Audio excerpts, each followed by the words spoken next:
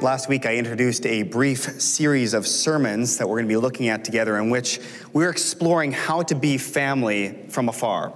How are we to do church when we can't be together? And how are we to be an assembly as God intended us to be while we remain unassembled?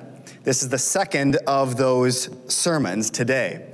COVID-19 has forced us apart as a church, and it has paused or changed many of the functions of us as a church.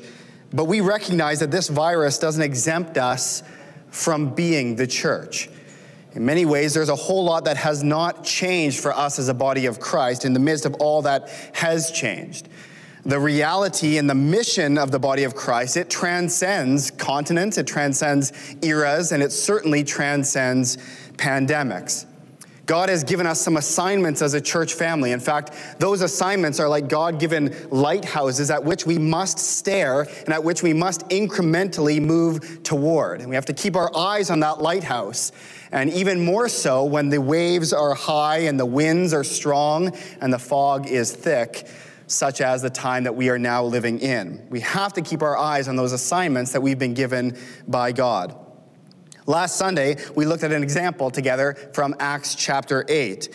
The early church, though they were forced apart because of persecution in their case, we saw that they remained an intentional witness for Jesus Christ.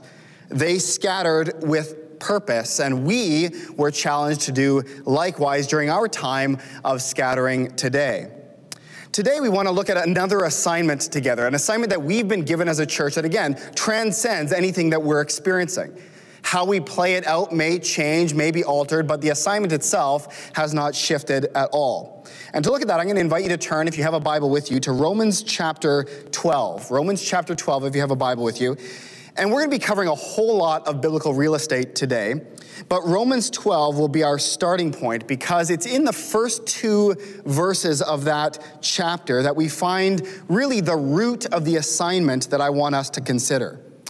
We're going to familiarize ourselves as we begin with this root, the root of this assignment, before eventually looking at some of the fruit it produces that Paul also provides. So really, we're just talking about today root and then its subsequent fruit, neither of which, by the way, are affected or nullified by the coronavirus at all. They all remain the same, no matter what's going on in our world. And as a church, we understand that we are called to produce the fruit that we'll see this morning. This is what we're called to do.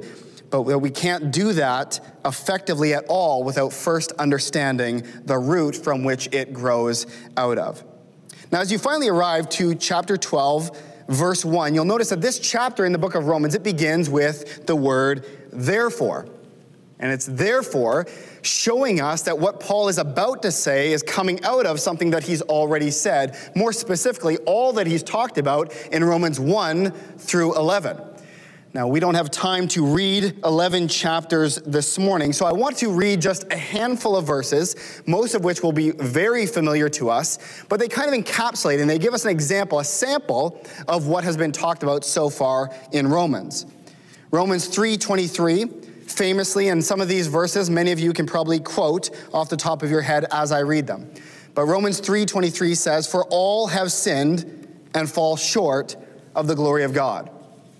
Paul writes that every human being is guilty before God because every human being falls short of God's standard of perfection. That's what Romans talks about. Now, we may say that some of us are better than others, and that may be true. Some of us are just better people than others. That doesn't matter, according to Paul. The standard is not better or decent. None of those are the standard. The standard is perfection, a standard to which very few of us would claim to have achieved. And God says very clearly in Romans 3:23, we've all missed that mark. That's what sin means. We have missed that mark. Now, traveling on to Romans 6:23, a verse that was alluded to earlier in our time together at the table. But Romans 6:23 says, "For the wages of sin is death, but the free gift of God is eternal life in Christ Jesus our Lord." And so Paul continues on to say that the cost of falling short of that standard of perfection that God sets is death. Physical death, certainly, but also spiritual death, separation from a good God for eternity. But Paul goes on to say that that very same God that we've wronged has provided a path toward reconciliation with him. And that's the good news. A path away from the death we deserve and a path toward the life that we don't deserve. And that path is a person.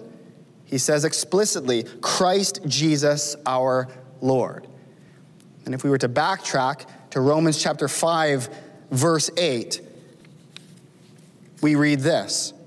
But God demonstrates his own love toward us in that while we were yet sinners, Christ died for us. And so this is love, Paul says, that God sent his son, Christ, to die in our stead. And he didn't do so because we started taking steps toward him. He didn't do so because he looked down and saw, they're getting pretty decent. No, it's while we were yet sinners, while we were yet rebels, while we were yet enemies of God, that God took the initiative, sent his son to die for us, to bridge that chasm that our sin has caused. Now, those three verses don't do justice to the wealth of description that is in those first 11 chapters of Romans, but it will serve its purpose for this morning. Basically, this is what the first 11 chapters of Romans is about. That God's gracious provision of salvation to sinful humanity and the blessings and the victory and the freedom and the unity and the power that it brings us. It's all for us because of God's love. Those first 11 chapters are the theology of our justification, that we have been declared righteous, not because we are, but because Christ is, and it's been imputed to our account. Those first 11 chapters talk about the sovereignty of God and the certainty of our final destination as his children based upon the unflappable promises that he has made. It's an incredible, dense 11 chapters of Scripture. And it's with all of that in mind, and because all of that is true, that we come to chapter 12, verse 1, and Paul says, therefore, because of all of that, look with me, therefore I urge you, brethren, talking to the church, by the mercies of God, the mercies I just explained in the first 11 chapters, to present your bodies a living and holy sacrifice, acceptable to God, which is your spiritual service of worship. Because God gave himself to us, Paul says we must give ourselves back to God. He says we're to be a living sacrifice, meaning it's all of us.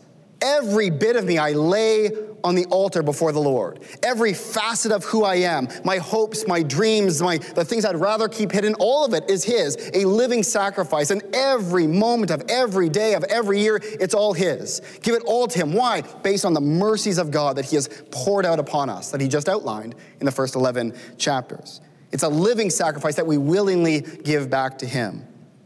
But he also mentioned it's a holy sacrifice, right? Present your bodies a living and holy sacrifice, which means that we are presenting ourselves separate. That's what holiness means. Other, separate from the filth of this world. That we give ourselves, we set ourselves apart from the things that defile us, and we lay ourselves upon the altar for God as an act of worship, as unblemished as we possibly can be. When we offer ourselves in this manner, when we come before the Lord, recognizing his incalculable mercies in our lives. And we come before him and said, I'm all yours. Every bit of me, every moment, and I'm going to do everything I can to present myself unblemished before you. When we do this, the text tells us that it's acceptable to God, that it pleases him, that it's an act of worship. It is our spiritual service of worship. Sometimes in the church, we do ourselves a disservice when we talk about worship, or we equate worship with just singing or just Sundays or just church.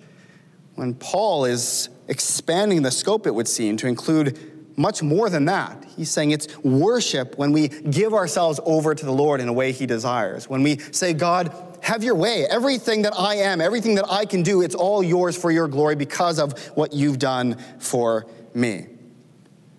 Look at verse 2 of Romans chapter 12. He continues, and do not be conformed to this world, but be transformed by the renewing of your mind, so that you may prove what the will of God is, that which is good and acceptable and perfect. Paul's saying that as we remember the mercies of God in our lives and give our lives back to him in worshipful response, as we do that, we also subsequently run away from worldliness and toward godliness, that which is good and acceptable and perfect. And these are the two sides that pull against every single one of us. There is worldliness on the one side that beckons us and entices us, and then there's godliness. And he's saying, choose one of these, right? And this is a tug of war that we are all involved in. All of us, every single one of us, without exception. The reality is that every single one of us is being transformed. Every one of us is being discipled. Every one of us is being conformed. The question is, into whose image? Into what image are we being conformed? Are we being transformed into the image of the creation or into the image of the Creator? Are we being conformed into the image of the world out of which we have been rescued or into the image of He who has pulled us out of the world? And we all feel this tension again, this tug of war, and it's into this tug of war between worldliness and godliness that Paul shouts in this text. And he reminds us of all that God has done for us, all the mercies he has lavished upon us. And he's saying, relatively speaking, he's asking for very little in return. If you read Romans 1 through 11 and comprehend all that God has done for us, and he says, give me back your life, you would say, that's a drop in the bucket compared to what he has done for me. And I think that this is really at the heart of what he says in verse 2 when he says, the renewing of your mind. Let's look at it again. Instead of being conformed to the world, he says, but be transformed by the renewing of your mind so that you become more like God. What does that mean?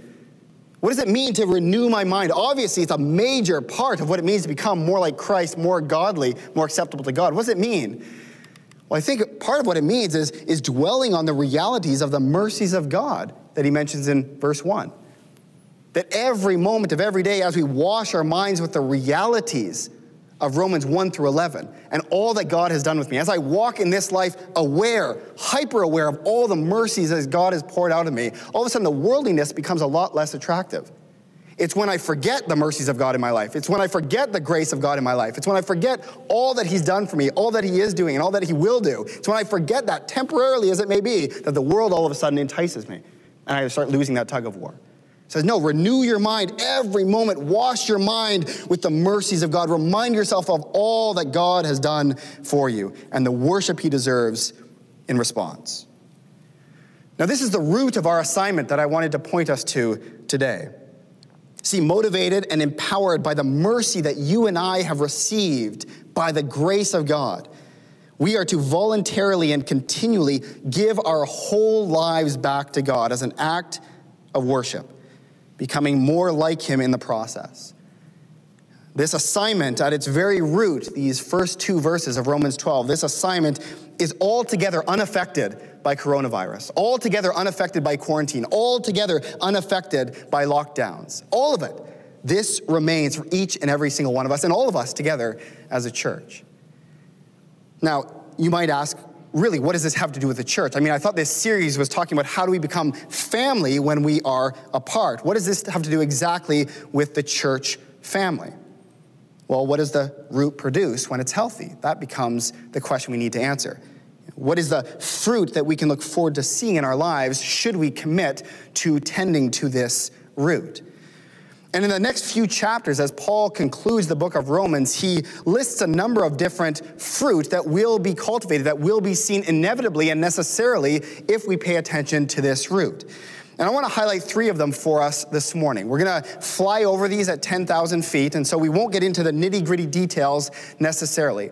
But what I want us to see is these fruit and how attractive they are and how necessary they are for body life, and then we'll circle back to the root and understand that we can't have those fruit apart from verses 1 and 2 of chapter 12.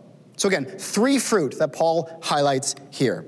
Fruit number 1, serving one another. Serving one another. Look at verse 3 of chapter 12.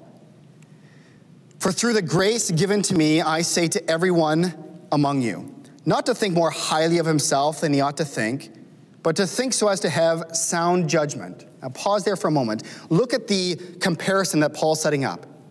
He's saying you can either think highly of yourself or have sound judgment. You cannot have both. You can't have both. You can either think rightly of yourself or think highly of yourself. Those are the two things. And notice that they come spilling out of verses 1 and 2. Again, connected back to the mercies of God. As we understand all that he's done for me, I will start seeing myself, his church, his world, even God himself rightly, which puts me in my place, which leads to the rest of this section and the fruit of serving one another. Picking up where we left off, as God has allotted to each a measure of faith. Verse 4.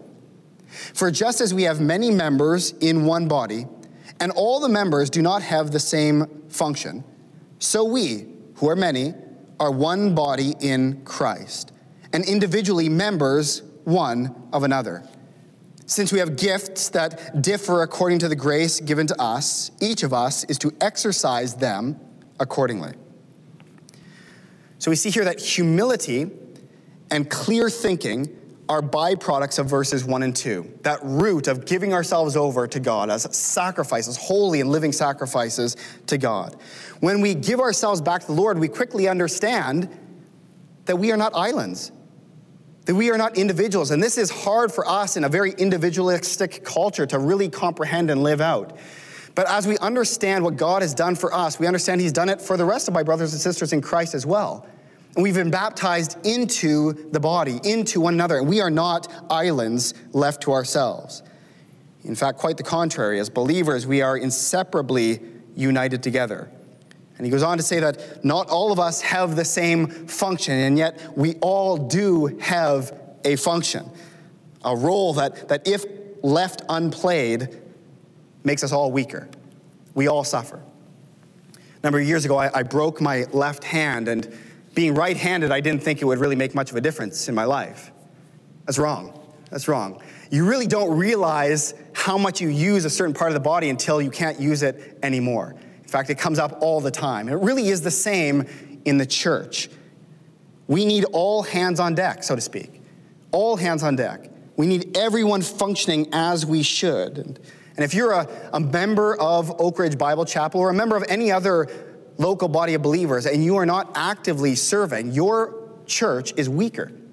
It's weaker if you are not serving because you are a part of the body that is essential for it to be functioning. You are essential to the whole. Now, a follow-up question to that is, well, how do I know how I'm gifted? Right? It says that we're to function according with our gifts. How do I know how I'm gifted so I know how to plug in and serve? And if you keep reading in verses 6, 7, and 8, we see that Paul gives some examples of what some spiritual gifts might be. Now, because in other parts of the New Testament, other gifts are mentioned, we quickly realize that this list here is not exhaustive. It's a list of examples. Here are some examples of what gifts might be. So that doesn't really help us. We come back to the same question. How do I know how I'm gifted?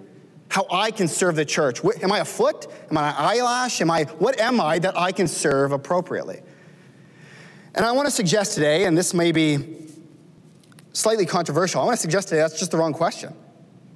This question of how am I gifted? I think it's the wrong question to be asking. And not only does it feed our egocentrism, to be honest, we become the center of our own study. I wanted to discover how God has made me and what my giftings are. It can be a danger there. But not only that, but we're also asking a question when we ask that the text is not asking. You'll notice here that nowhere does Paul say, find out how you're gifted. He doesn't say that. He just says, you're gifted, now get to work. You're gifted, now get to work. You don't have to figure out how you're gifted, just start serving. Trust that you are gifted and start serving the body. So I want to suggest this morning that a better question to ask when it comes to spiritual gifts is not, how am I gifted that I may serve? It's more, where are the needs in the body that need to be met? What is the burden that the Lord has put on me as I look across the church family to which I belong? What are the needs that I see need to be met? Maybe it's in children's ministry, or maybe it's in phone calls. We need to be calling one another more. Maybe it's in facility repair or technology, or even just in prayer ministry, whatever it may be. If you prayerfully ask the Lord, show me where the needs are in this church. And then step out in faith, trusting that the Lord will equip you to meet that need. See, when we switch that around, look who gets the glory so much more quickly. If we say, I need to figure out how I'm gifted and then serve in that capacity, it's dangerous to start attributing whatever fruit comes from that service to me, the gifted one. But when I see a need and say, I need to meet that need, I don't know if I'm gifted to do it, but I see a need there. And I'm going to step out in faith, and the Lord is going to have to equip me to meet that need. And if he does, guess who gets the glory? It's certainly not me. The Lord had to show up. So I want to say that a great question to ask about serving one another is not how am I gifted, but where are the needs that I see, and how can I step out in faith? And I'll be honest, we have more examples in our church family of people who are doing this than I could count or mention this morning with the time I have. The very live stream that you're watching this on is a direct product of someone seeing a need and stepping out in faith to fill it. So this is the first fruit that Paul mentions. Again, don't lose sight of Romans chapter 12, 1 and 2. That's the root. But directly spilling out of that mention of the root is this first fruit. It's this fruit of serving one another. Now the second fruit takes on in chapter 12, verse 9, and it's loving one another. We've seen that we need to serve one another, but we also need to love one another. Now, this is a bigger chunk of scripture we're going to look at now, but you can tell that it's one unit because it opens and closes with the same charge, the same admonition. Look at chapter 12, verses 9 and 10. Let love be without hypocrisy. Abhor what is evil, cling to what is good. Be devoted to one another in brotherly love. Give preference to one another in honor. Now turn to chapter 13, verses 8 to 10, which closes this section on loving one another. Verse 8, owe nothing to anyone except to love one another. For he who loves his neighbor has fulfilled the law. For this, you shall not commit adultery, you shall not murder, you shall not steal, you shall not covet. And if there is any other commandment, it is summed up in this saying, you shall love your neighbor as yourself. Love does no wrong to a neighbor. Therefore, love is the fulfillment of the law. See, as Christians, as we continually give ourselves to the Lord as living sacrifices and grow in godliness and away from worldliness, as we do that, we expand our capacity to love in the way God's calling us to love one another, to love our neighbors, but it comes out of that Romans 12, 1 and 2 charge. Now, I want to be clear, we're not talking about, a growing feeling of affection or endearment for one another. Oh, I just love them so much. That's not what we're talking about here. That's not what the Bible means when it talks about loving one another. What we're talking about is intentional action. It's serving with self-sacrifice for the better of another. That is biblical love. And this becomes so clear in this text when we see the verses between the two bookends that I just read. Paul gives example after example of what it looks like to love one another. And you'll notice quickly that they're all actions. Look back to chapter 12, verse 11 and following. Not lagging behind in diligence, fervent in spirit, serving the Lord, rejoicing in hope, persevering in tribulation, devoted to prayer, contributing to the needs of the saints, practicing hospitality. You notice these actions. These are intentional actions.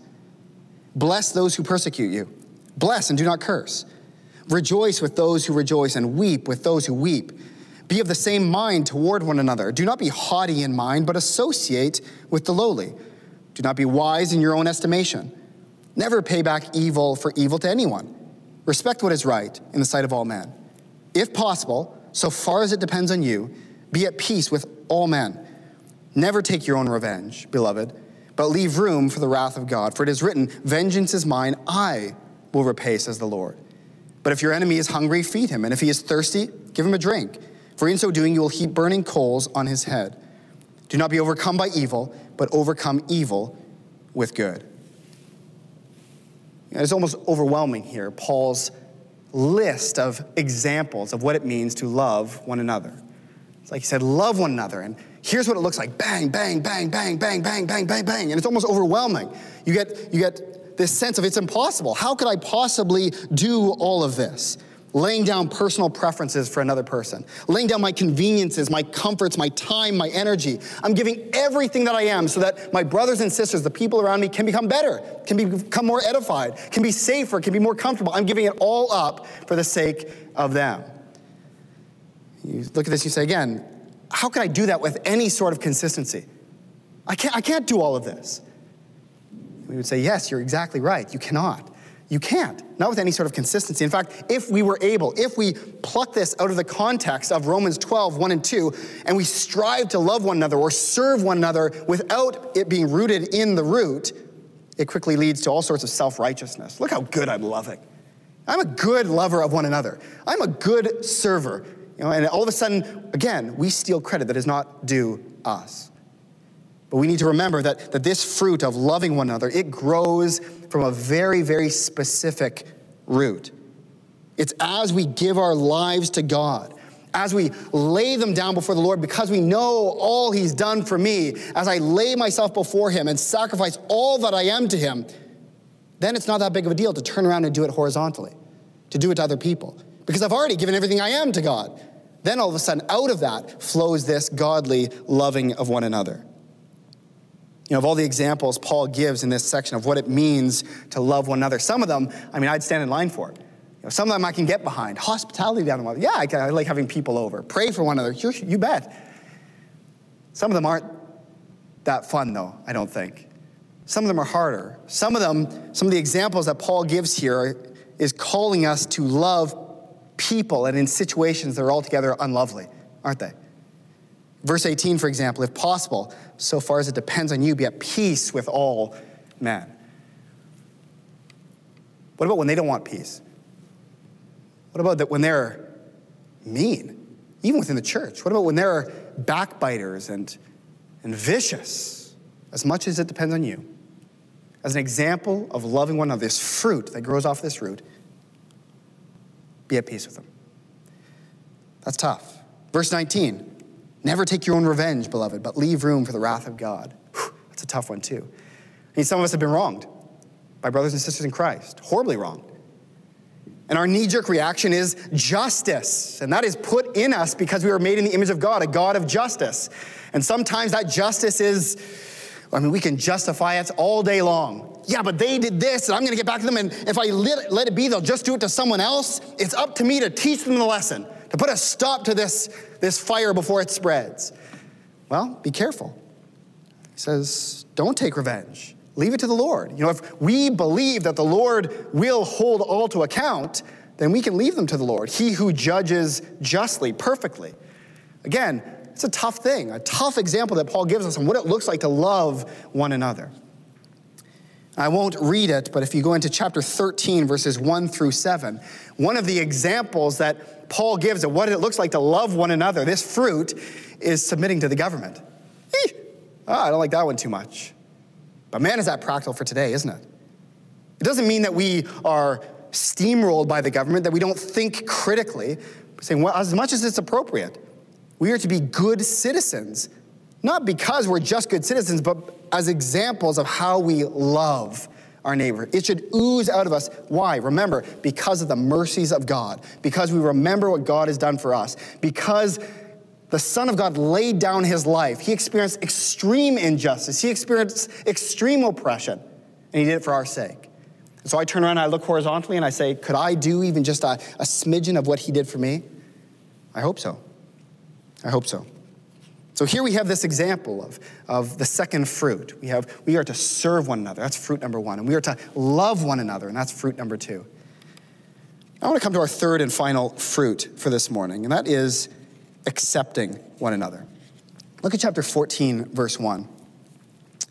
Paul shifts a little bit. He changes gears and he says, now, accept the one who is weak in faith, but not for the purpose of passing judgment on his opinions.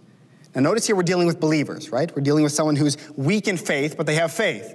It's a faith, it's just immature. It's immature. And just like our home families, in the church family, it contains a variety of maturity levels in the body of Christ.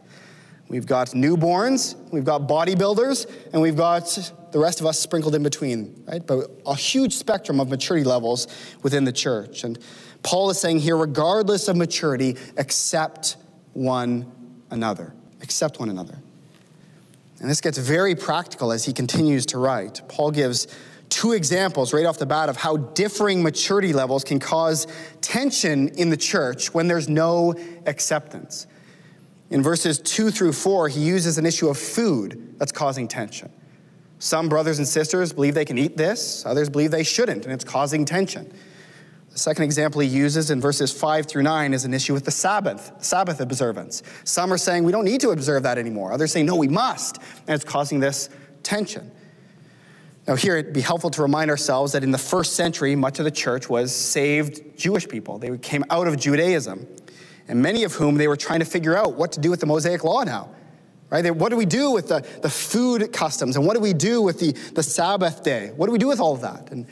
And some people in the church, even coming out of Judaism, they understood it as all fulfilled in Christ. And so it's a non-issue. We can eat whatever we want. The days are all set apart for the Lord. None is higher.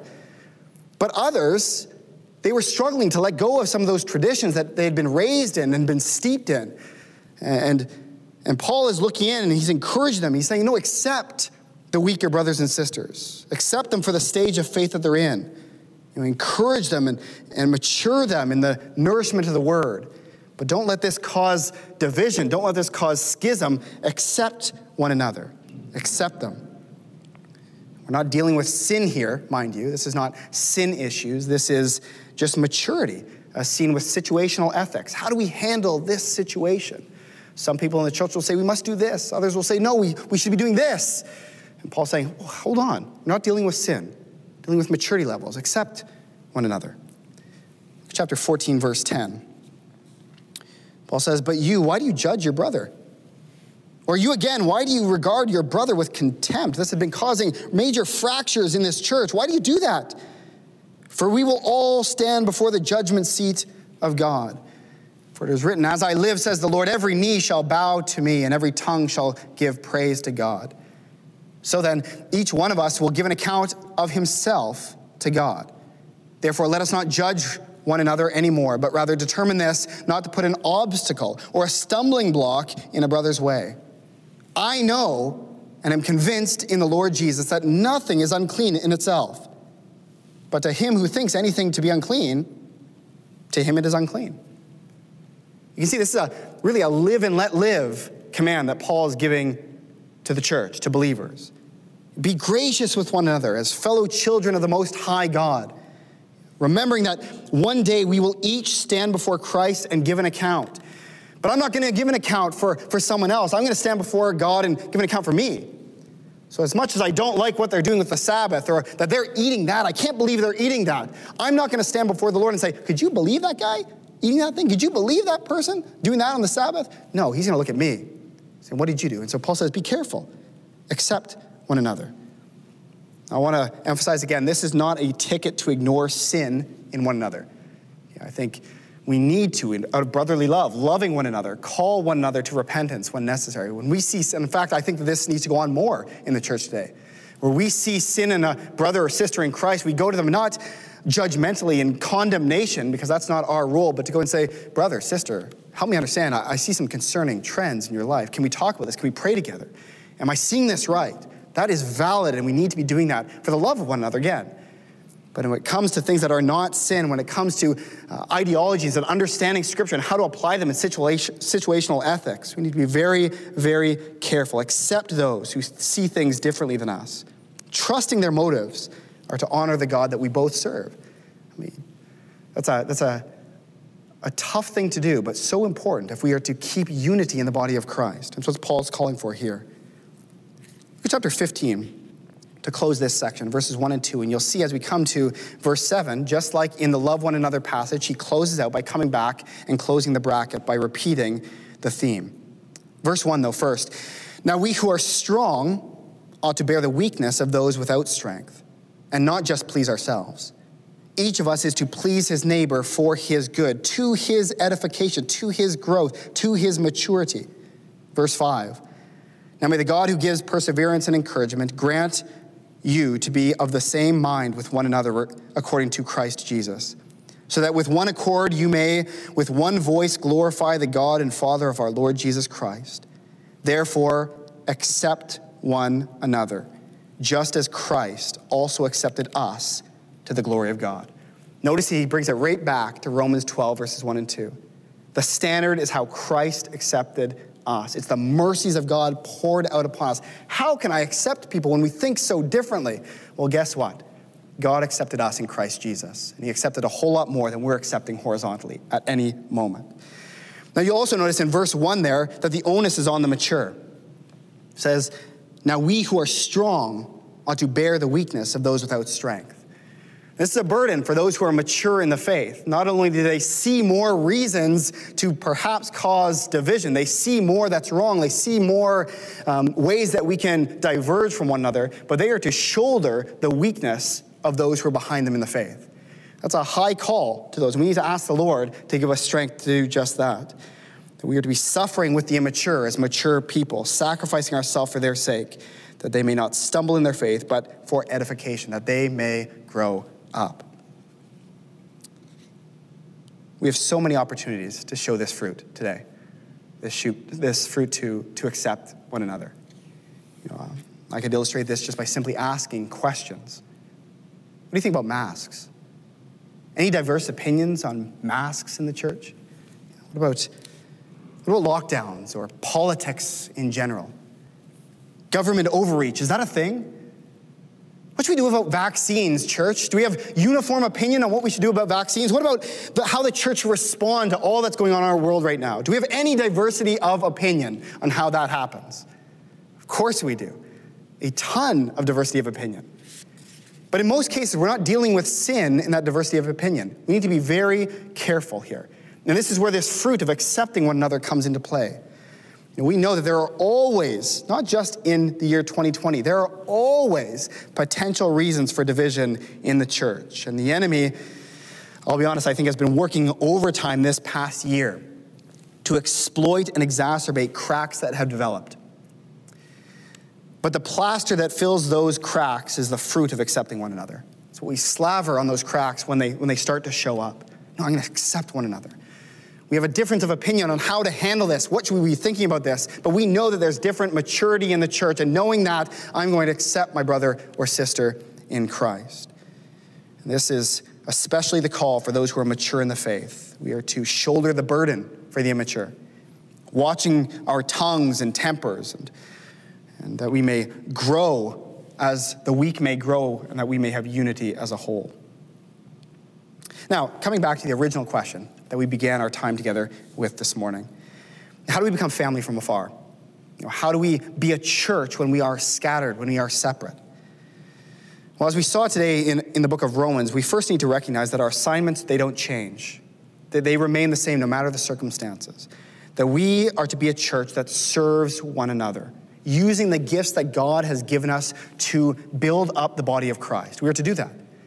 We are to be a church that loves one another, laying down all that we are, all our personal preferences, all our personal time, energy, money, for the whole, so we can build one another up. We are to love one another, and we are to accept one another, recognizing the variety of maturity levels in the church and helping the weak get stronger. Those assignments, that fruit, needs to be in existence in the church, whether we're scattered or together. Those are assignments that transcend all that's going on in our world today.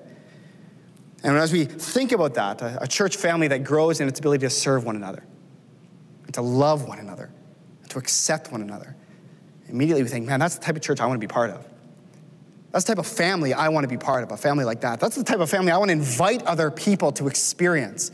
Something that as they grow in fruit like that, the rest of the world knows nothing of something like that. And we can offer it here as we grow to represent those characteristics by God's power. But again, we must not forget that all of those fruit are not done in and of themselves. We don't just decide we're going to love one another. They come off of a very specific root. They have to come off of that very specific root. That we as a whole will only be able to serve, love, and accept one another to the extent that we as individuals are offering our bodies as living sacrifices, holy and pleasing to God. This is our spiritual act of worship. It's the only way we'll be able to do it. It's the only way we'll be able to do it. That we have to actually, as individual people, tend the root, that root of offering our bodies before we can see the fruit develop in our church life. If we want to be a church that loves one another and serves one another and accepts one another, we have to be a church filled with people who understand the mercies of God that he has poured out upon us and give our lives back to him as individuals. That's the root that produces the fruit. And so it really comes back to, again, Romans 12, 1 and 2. And how do we tend that root? How do we make it stronger in our lives, that it's stronger in my life, stronger in your life? Well, we must remember the mercies of God in our own lives. We have to know it. We've got to meditate on it. We've got to share it, talk about it, dream about it. The more we let our minds marinate in the realities of God's graciousness, the more we will offer ourselves back to him. The the more we understand what he's done, the less resistance in my heart will be to give myself back to the Lord. And the more we want to grow as a church into the type of family we want to be. And more importantly, the type of family that God wants us to be. As you go back through Romans again, Romans 1 through 11 is a treasure trove of these mercies of God. But perhaps the most potent chapter of the entire thing is chapter 8. And if I was to read through chapter 8 right now, even if you're unfamiliar with the book of Romans, I bet you would hear verses or phrases that you've heard before, that sound familiar. It's so popular. It talks about the deliverance from bondage that God provided for us in Christ, the victory we have in Christ. It is packed with the mercies of God. And so how do we tend this root in our lives this week? Well, I want to challenge you this week to spend some time in Romans chapter 8, reflecting on the mercies of God. And for you, this could mean reading it once every day. This could mean reading it once throughout the week in just a few verses at a time, but slowly chewing on all of these truths that are packed into this chapter. Remember, therefore, I urge you, brethren, in view of the mercies of God, well, here are some. It's not exhaustive, and that's the incredible thing. As you read through chapter 8, apply them to yourself. Know that this is true about you if you are a Christian. Go through that chapter slowly, tend that root, marinate, let your mind marinate on these things, that this is what the Lord has done for me, is doing for me, and will do for me in the future. And he's promised it. And let that be the motivation for you to offer your body to the Lord, a holy and living sacrifice. Lord, if you've done all of this for me, how could I not give you all that I am back? And then as you go through this week and you tend to the root in your life and you go through Romans 8 and you worship the Lord in all he's done for you as revealed in that short chapter, then I challenge you to turn and pick one of the fruit we talked about this week. Pick one of them. To serve, to love, to accept. And say, Lord, I want to do one of these this week. Based upon what you've done for me, I want to do one of these fruit. I want to show one of these fruit, even just this week. Do you feel the Lord maybe calling you to serve in the church? Maybe you're not doing that, or maybe you're not sure that where you're serving is the right place. If so, ask yourself, where is the need in the church that I can meet by stepping out in faith? And read Romans 8 again and then dive right in confidence because of all that Christ has done for you. Show that fruit and serve one another. Or maybe you're being called to love. Maybe you're being called to love in a way that's hard, and that you're being called to love someone that's unlovely or in a situation that's unlovely. Well, again, read Romans 8 and bite down on your pride and lay yourself before someone else to lift them back up. Love one another. Bear that fruit. Or maybe you're being called to accept someone who's thinking differently than you. The Lord knows we have lots of those right now. It's irritating when someone thinks different from you, especially when you're pretty sure that they're more immature and not thinking clearly. It's a hard thing to accept, but honestly, this is where, again, we go back to Romans 8 and we see all that the Lord has accepted in me, the difference between me and the Lord and what he's accepted in Romans 8. How can I withhold acceptance from a brother and sister in Christ? There is nothing that divides us horizontally that holds a candle to what had divided us vertically before a holy God that was forgiven. So maybe the Lord's calling you to accept someone else. Review Romans chapter 8 and take steps toward accepting one another. And brothers and sisters, we need to tend this root in our lives. We need to tend it. Look to the mercies of God that he has lavished upon us. And he does. He lavishes them upon us. And give our whole lives to him, being set apart from the world and working toward godliness.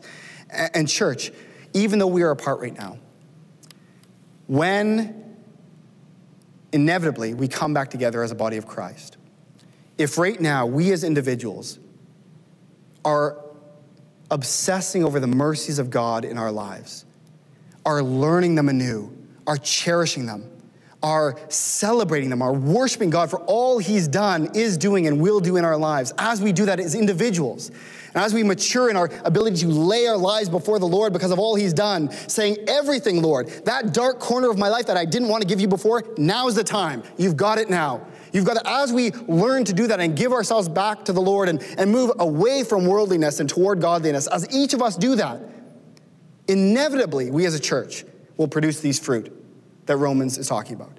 Inevitably, we will become a church that accepts one another, loves one another, and serves one another. And that's something we want to do. So even when we're apart, the assignment stays the same. Pursue the Lord, lay yourselves before him, celebrate the mercies that he's shown you by grace. Let's pray right now as we seek to do that. Heavenly Father, we have to first and foremost worship you for the grace that you have poured out upon us in your Son, our Lord, our Savior, Jesus Christ. We were far from you. We were enemies, yet Christ died for us. He died for us, as we were reminded as we celebrated the Lord's Supper today, that he spilled his blood, that he gave his body for us, that we may be reconciled to a holy God, even though we are far from that. And Father, you empower us. You've given us your Spirit to seal us for the day of redemption. You've equipped us to walk this life. You've given us the armor of God to endure and to grow. And Father, you have guaranteed that we will be with you for eternity, that we will get glorified bodies, that you've guaranteed us adoption, Father. All of these things and so much more you have given to us. How could we not give back to you what little we have? We ask that you would make Oak Ridge Bible Chapel a church filled with people who are consumed with your mercy, and motivated by that grace, we give ourselves recklessly to you and to your service. And as we do that, Father, we pray that you grow this church into the family that you want us to be, a family that serves one another, that loves one another, and that accepts one another. And Father, we pray that you protect us as a church family. As the enemy seeks to divide us, seeks to scatter us in ways beyond just the physical, we pray that you guard us, that you protect us, Father, that you keep us unified for your name's sake. And we ask these things in Jesus' name. Amen.